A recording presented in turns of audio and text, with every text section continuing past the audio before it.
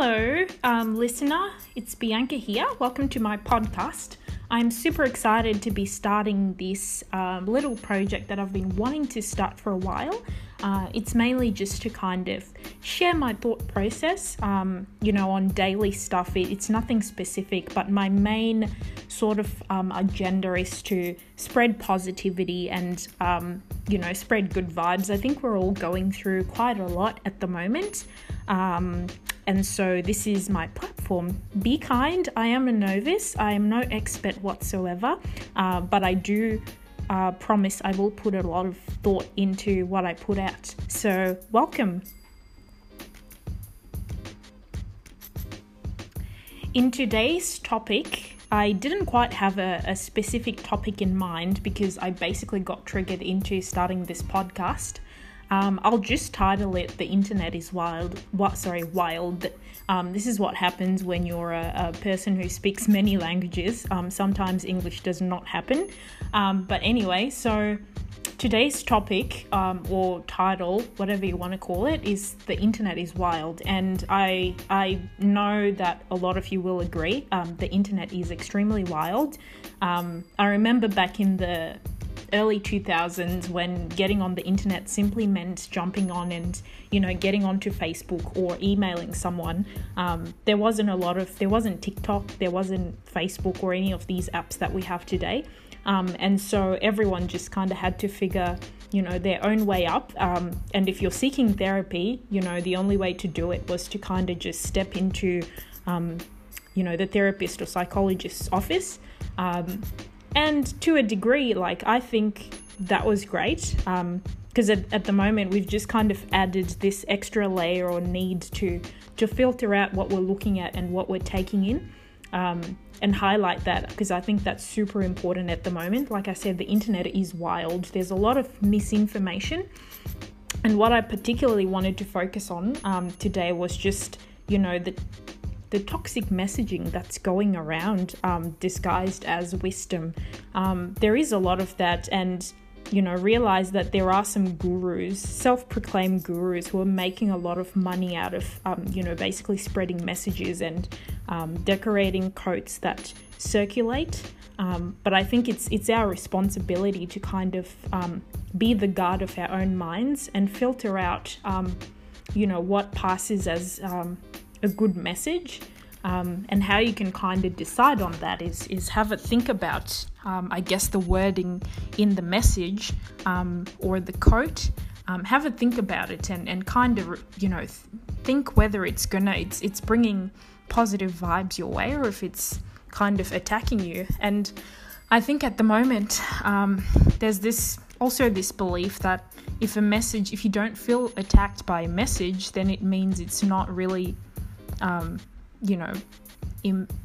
effective or off impact, but I disagree with that, because this morning I basically looked at this one quote that someone posted up. I do realize that their intention was to spread wisdom, which a lot of people doing that at the moment, that's their intention basically. But when I looked at that message, I kind of thought, well, this carries a lot of toxicity to it, and I do realize the word toxic is quite a heavy word, but considering that the internet and the messaging is affecting a lot of our mental health and self-judgment, I think it's safe to call it toxic.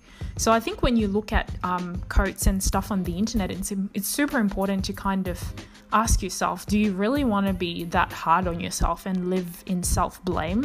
Because this particular message was saying, basically not to blame people around you, but to blame yourself for letting your guard down, which I thought was really, I had so many questions really. First of all, blame is a really heavy word. Similar to toxic, it's also a heavy word because blame carries a lot of guilt. And also letting your guard down is not such a bad idea. It's not a bad idea at all, because we are humans. We want to be, maybe some of us don't want to be vulnerable, but I like to think with the right people, in the right situations, we do want to be vulnerable. Otherwise, are you really going to be having your guard up all the time, 24/7. That sounds really exhausting, mentally and emotionally. So obviously I let that one go. So I think we're all novices in this life, and growth isn't just financial. I think growth is also about getting past your mistakes. You may have let your guard down at some point. It's not such a bad thing. Even if there was a negative outcome, I think there's always a lesson tied to whatever it is that you went through, your mistakes and your old habits. In the Bible, Corinthians 1 verse 13, it says, "When I was a child, I spoke as a child, I understood as a child, and I thought as a child, I even behaved as a child. But when I became a man, I put away childish things." And by man, it's not just referring to males, obviously, just a grown human, I suppose. So I think it's important that we let ourselves accept that we were once children.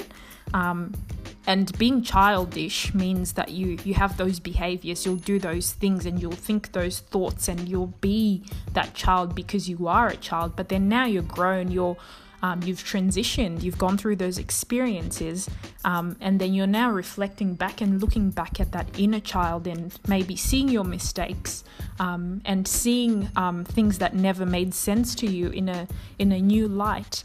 But then what's the point of blaming yourself, for that behavior or for those things that you may have done? And mind you, by saying child, I'm not really referring to physically being a child.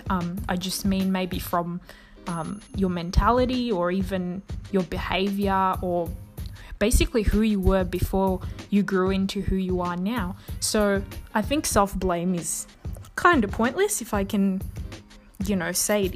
It's quite pointless. I mean, there's a difference between blaming yourself or feeling those feelings of guilt versus taking responsibility and reflecting on those past experiences, and sort of thinking about how you can do things a little bit better, or even helping someone else who's still in that space towards their transition. So it takes time, obviously.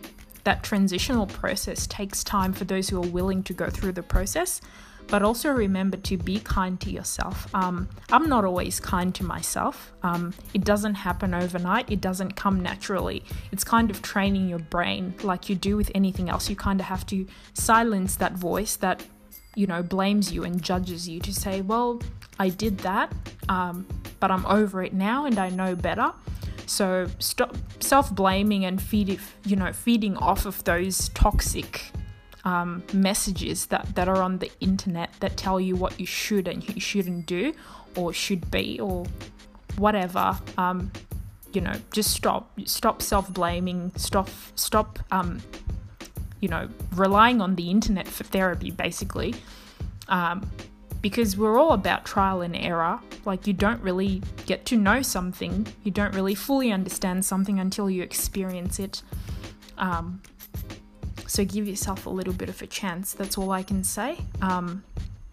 All that blame and guilt and taking the wrong messaging and self-chastising, it only takes you back. It takes you several steps back from your growth. Because part of growth is returning to yourself and loving yourself fully, and understanding that you are as deserving of empathy as the next person deserves.